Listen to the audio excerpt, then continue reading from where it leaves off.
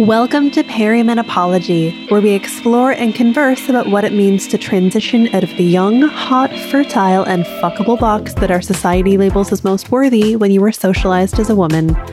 Around here, we're all about body literacy and talking about the topics that society tells us are unimportant or inappropriate. I'm Michelle Kapler, reproductive acupuncturist, Chinese medicine practitioner, and master feminist confidence coach, and you've got episode number 34.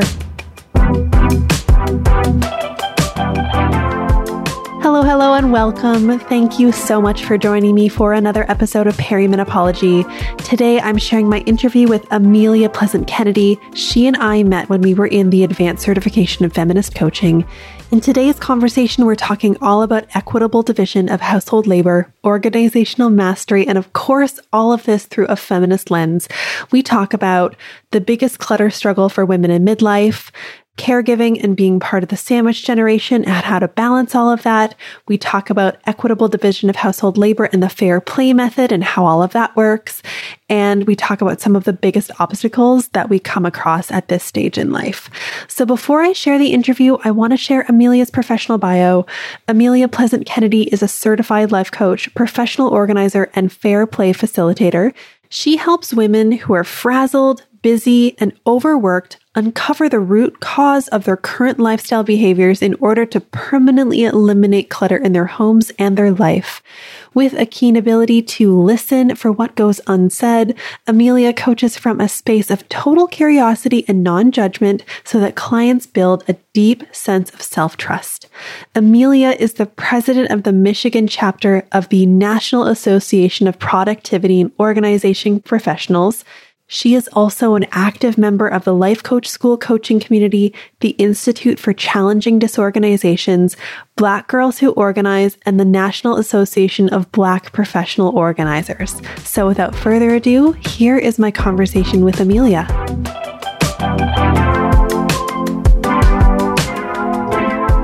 All right. Welcome, Amelia. Thank you so much for being here with us on Perimenopology. I am so glad to be here with you. It's been a while since we've chatted. You and I are Advanced Certification in Feminist Coaching alumni, and we were in the small group together where we got to coach together. And my memory of working with you was that I was just so consistently amazed by your brain. I just love the way you look at things and the way you ask questions and the way you coach.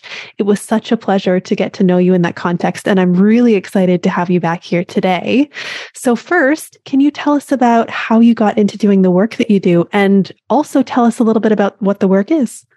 Well, I'm so flattered by your comments. Yes. So I was a stay-at-home mother for a solid decade. I have 3 children, and I launched my in-home organizing business in 2019. So professional organization, decluttering, all the beautification. Yet I noticed as I was going into women's homes that there was this layer of mental and emotional clutter underneath the surface. So I identified very much with my clients because of all that I was doing in my own home. I am also a caregiver for my mother who is living with dementia. And when I launched my business, 2019, 2018, were when her signs and symptoms were starting to show. So I was also entering the sandwich generation at that point. And I love listening. I love connecting the dots. And so I went ahead all in on this coaching around clutter, because I truly believe that what we see on the outside is a reflection of what's happening internally. Our internal self-talk, how we see our space, the standards and expectations that we set for ourselves, as well as the messages that we've just received throughout life about what it means to be a good human, to be a good partner, to be a good professional, caretaker, manager of a household. So in 2020, I switched to full-time coaching, and I help people permanently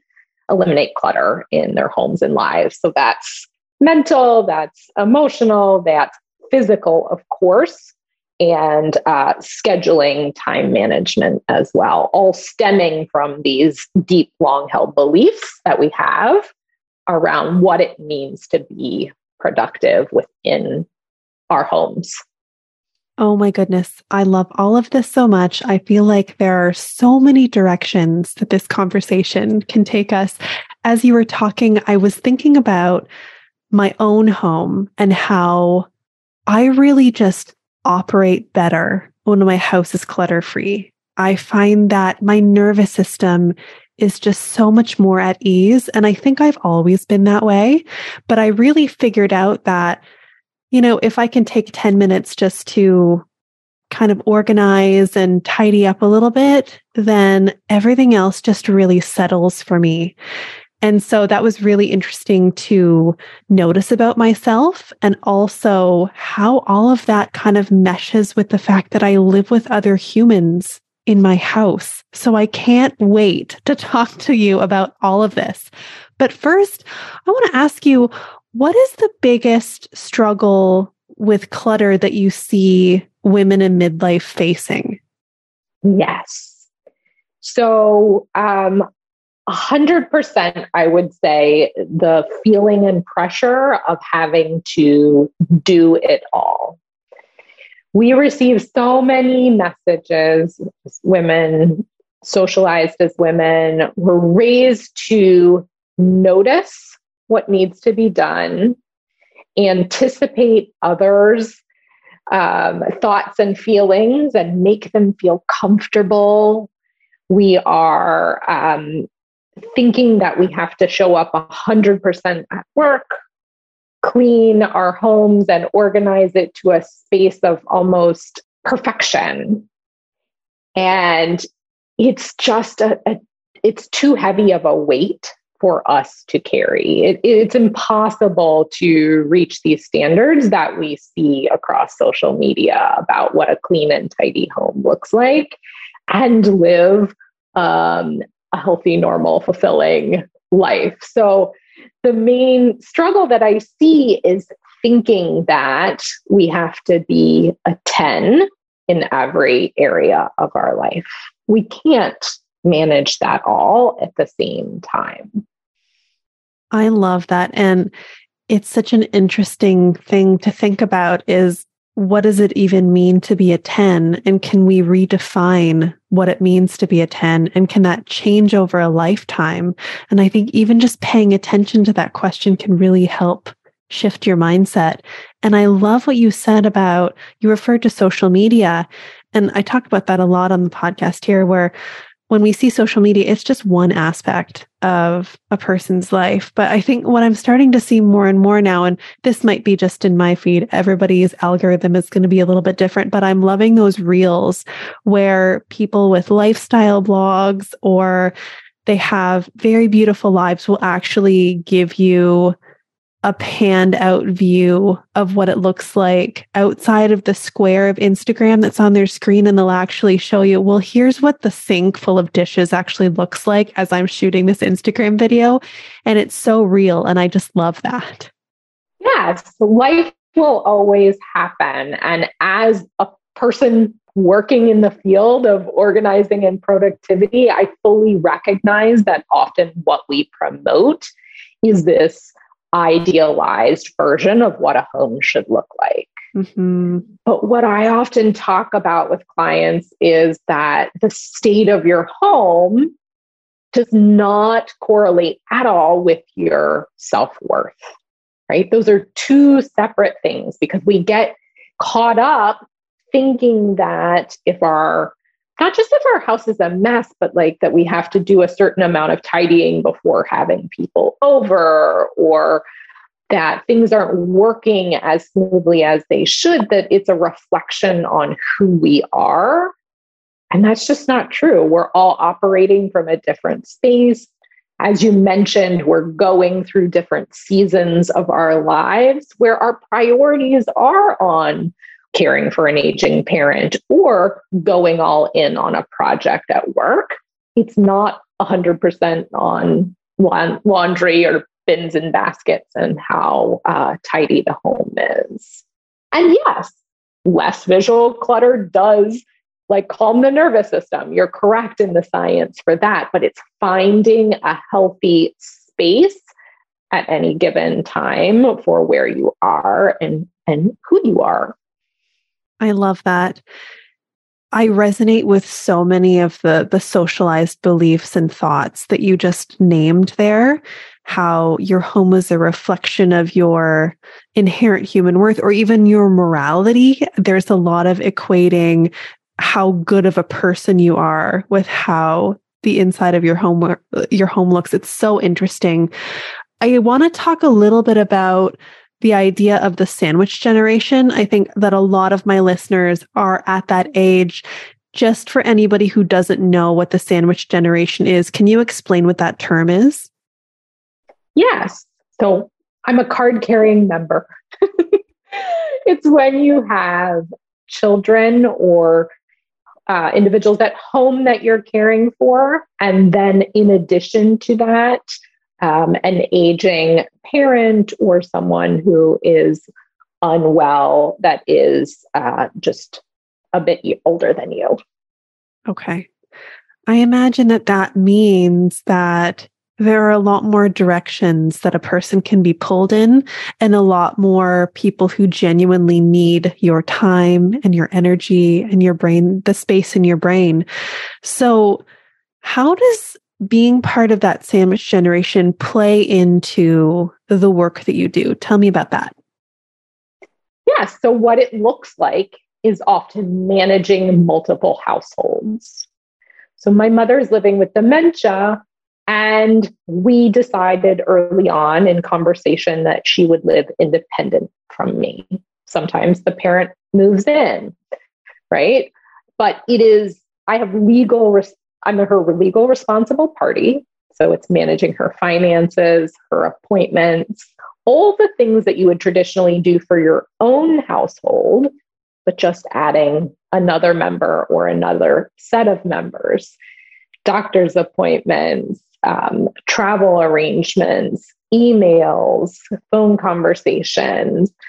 And that adds to the mental load that we carry around. So not only am I having to think about myself and my own home and the way it's operating, but also what she needs, which I'm happy to do. But when you're in the sandwich generation, it's adding another layer to that mental soundtrack in your mind each week, and keeping it all straight. I'm sure that a lot of people who are listening can resonate with that idea. What are some of the challenges that you see coming up for your clients who are in this position? Yes, it's exactly that. It's managing multiple threads and streams and dedicating time and attention to each so that they're not all mixed up and blended together. So when you have to set aside a portion of your week to get groceries for a loved one or take time to take them to an appointment, it's not only impacting your weekly schedule, but then taking into account all of the missteps that can occur just in normal life. Yeah, that can occur when other humans are involved in the equation. Exactly. Which brings up a point that I wanted to chat with you about today, which is that there are inevitably other humans that are involved in these interactions and these life situations. And I'm thinking specifically about partners that people are living with. And I'm coming from a heteronormative context. So I identify as a woman and I'm married to somebody who identifies as a man. And I think that there's a lot of inherent gender dynamics that are built into equitable division of the household labor and managing all these things. And I would assume that if you have somebody else's household to take care of, that ups the stakes even more. A very common theme that I hear from folks that I talk to about this subject matter is that there's this whole layer of emotional labor and organizational labor and household labor that usually falls on the shoulders of the woman identifying partner. And so I'm wondering what your thoughts are on all of that and what advice you could give people to kind of begin to unpack all of that. I know it's a big subject, but what would you like, what would you like to offer? Yeah, for sure. I became a certified fair play method facilitator in 2021. So this is a topic that is near and dear to me because I experience it in my own home. And now that I work with clients around this topic as well. The mental load is exactly what we were saying, the noticing, the anticipating, the keeping track of. And most of us who are socialized as women were taught these skills, even though we might not recognize it. And what that leads to is a brain that just doesn't turn off. The soundtrack, the loop, it keeps going. And what the fair play method in particular does is it is a way of having a conversation with your partner to rebalance the tasks, the chores, the home responsibilities in a way that aligns with your particular family values. So it starts by identifying exactly who does what, and identifying who does what and why those particular tasks, chores, responsibilities are really valued within your own home. So once we understand the humanity behind what we do, then we're on a little bit more neutral playing field to decide how to divide the tasks and teach others how to complete them, from conceiving of the task and then planning and executing it. That's so fascinating. And what I'm hearing you say is that it is an intentional decision that has to be made as a partnership. So both parties are fully engaged in this decision-making process. Whereas I think a lot of the people that I talk to who are the people who are socialized as women or in that role in the home, they just kind of almost want their partners to just know that they need them to do things. Because a lot of the time I'll have conversations with people and they'll say, oh, my partner didn't do this and they never do this and I want them to do this. And I'll say, well, did you ask them to do it? And they'll say, well, no. Well, what you're pointing out is that the key feelings often underneath are resentment, irritation, guilt, and shame. So it is mental work to delegate to someone else. So most of us, part of that irritation comes from not even wanting to talk to or teach another person in the household how to do the task, because that in and of itself seems like work. So it's taking a step back and identifying the why behind the task and responsibility and deciding that we both value it, so that, yes, the teaching has to occur, but it is that process of passing along the conception of, the noticing, the anticipating. That's truly what we want from our partner, is to notice what's missing out of the pantry, add it to the grocery list, go to the store and get the items, maybe even the specific brand that we typically buy, right? It's not us as the default noticer in the home to create the grocery list and then just hand it over and delegate the execution. It's the conceiving of, it's the thinking about, it's that mental load behind it all. And that's why we call it invisible. Wow, that has given me so much to think about. But what comes to the forefront of my mind is this thought that, yeah, that sounds like a big investment in time and energy up front, but it's one of those investments that'll just keep on giving you return after return after return, and seeing the long-term benefit of going through that process with somebody just totally makes sense to me. Yes, I totally agree. Because when we think of young children, as parents, often our goal is to raise organized, healthy, thoughtful, self-sufficient human beings that can go out into the world and not only do for themselves, but contribute to a household. So this method in particular is all about, yes, investing the time and energy, just one conversation, one chore or task at a time, not tackling the whole household, but just passing along one responsibility. What it allows the couple to do is have the second partner pick up and run with any chore or responsibility. If the other partner is sick, ill, unable to, anything happens. I love that. Now, I want to run something by you, which was my experience, and I'm curious to know your thoughts on this.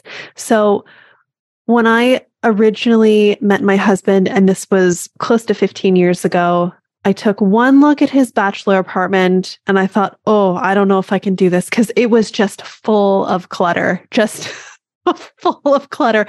Like, you think about the stereotypical meme of a bachelor pad, and that was my husband's bachelor apartment to the T. So I kind of knew that there might have to be some meeting in the middle between the two of us, because I've always liked to have a very clean home. That's just naturally how I'm oriented.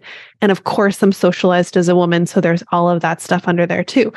So I've come to this place where there are certain things that instead of putting the effort into working it out with him, I've just accepted that if I want something done to my level of standards, it's probably easier and better for me to just do it myself. So I'll take making the bed, for example. I like hotel corners. I like a very smooth bed every morning. It just makes me feel amazing every time I walk into my bedroom to see my duvet lined up perfectly corner to corner. That just makes my soul feel very relaxed. But we spent a lot of years in my marriage with me being very resentful of my husband that he couldn't get the corners quite right and the bed just didn't look as smooth. And so I made a conscious decision at one point to just say, I'm just going to be the one who makes the bed every day. And by making that decision, I renounce being able to be resentful, because he tried and it wasn't enough. So I just decided that I was going to be the one who does it. So I'm wondering what your thoughts are on that side of the coin, Amelia. It's so great that you shared that, right? Because what we do when we divide up chores and responsibilities and have that conversation is twofold. First, we identify a minimum standard for any particular chore or task. We're like, this is what clean means. This is what done means. This is what making the bed means. And the two partners decide together what the absolute bare minimum is for that task. Now, there are certain chores or responsibilities that one partner will like to do or value even more than the other partner. And what the game allows us to do is say, hey, this task is really important to me. My partner could care less. But because it is important to me, I am owning the conception, the planning, and execution of this task, start to finish. And if my partner loves doing holiday cards, then they are responsible of taking on that task beginning to end, and I'll just show up for the photos, right? It's balancing both tasks that we both value and tasks that we individually value and take full ownership and responsibility over. So I love that. You blended coaching and and conversation right there. So fun. So it sounds like that's exactly the kind of place that you help your clients get to when you're working with them. That's so amazing. So I know in your work, you talk about reclaiming the unicorn space. Can you tell us a little bit about that? Yes. So that was also a concept conceived by Eve Rodsky in her book. She wrote a book called How to Reclaim Your Right to Be Interesting for Unicorn Space. And that's all about what we sort of might be missing from midlife, right? Our personal passion, something that we love to do just for the sake of fun and joy and pleasure. Because when we're carrying the mental load, when we're doing everything for everyone, which we're hoping that we're stepping away from, right? We do need time for ourselves.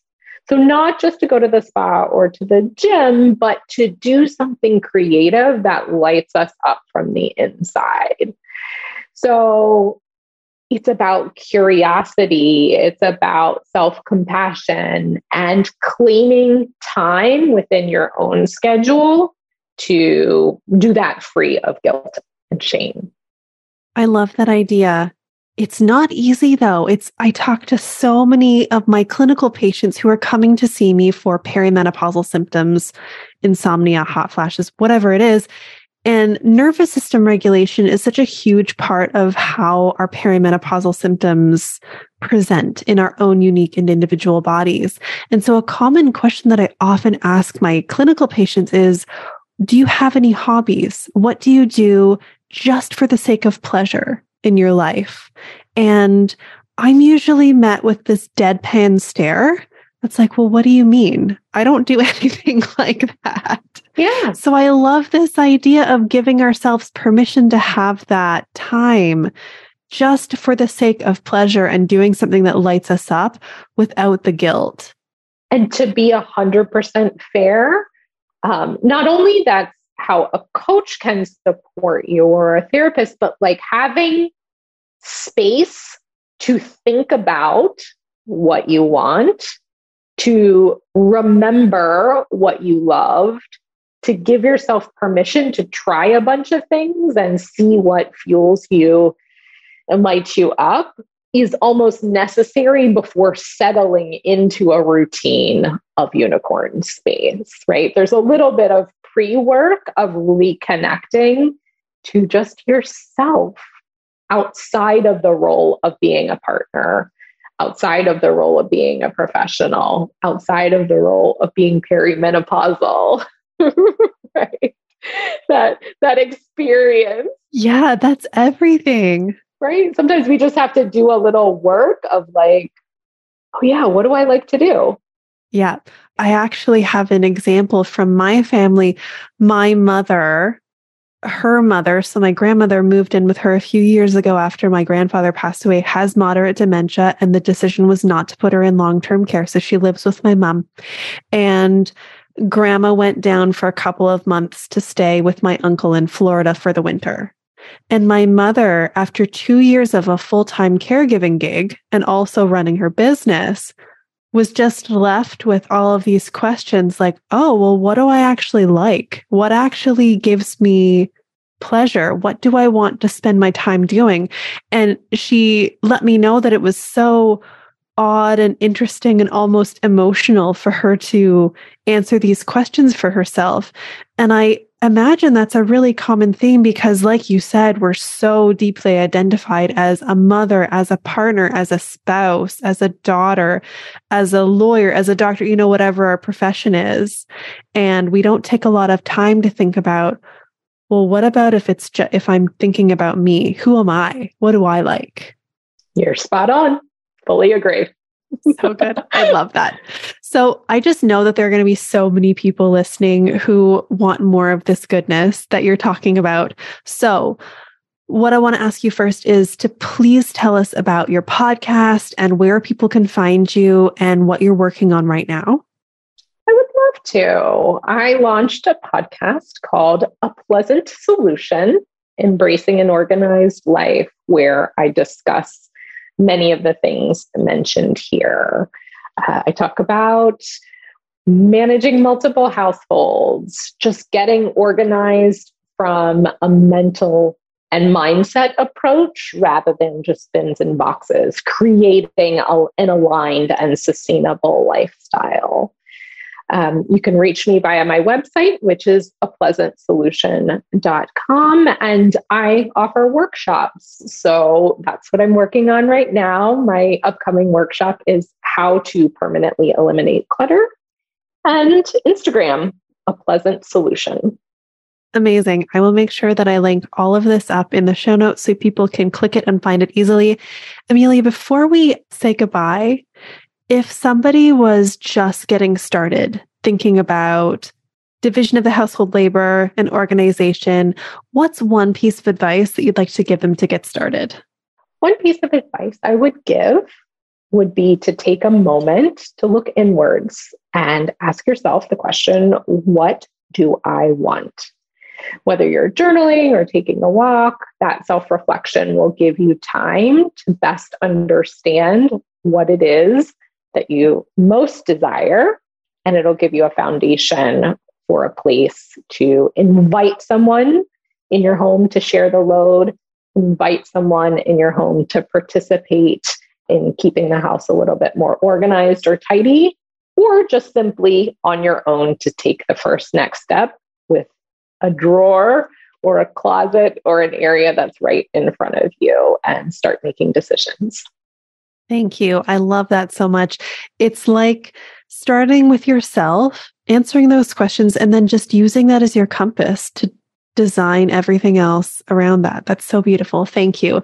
Amelia, thank you so much for coming on and sharing your time and your wisdom so generously. I will make sure that I link all of the links up in the show notes so people can find you. And let's have you back again to talk about this. It's a big subject. Absolutely. It was an honor.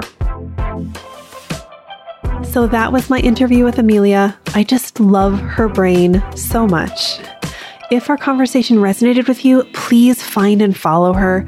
All of the links are in the show notes.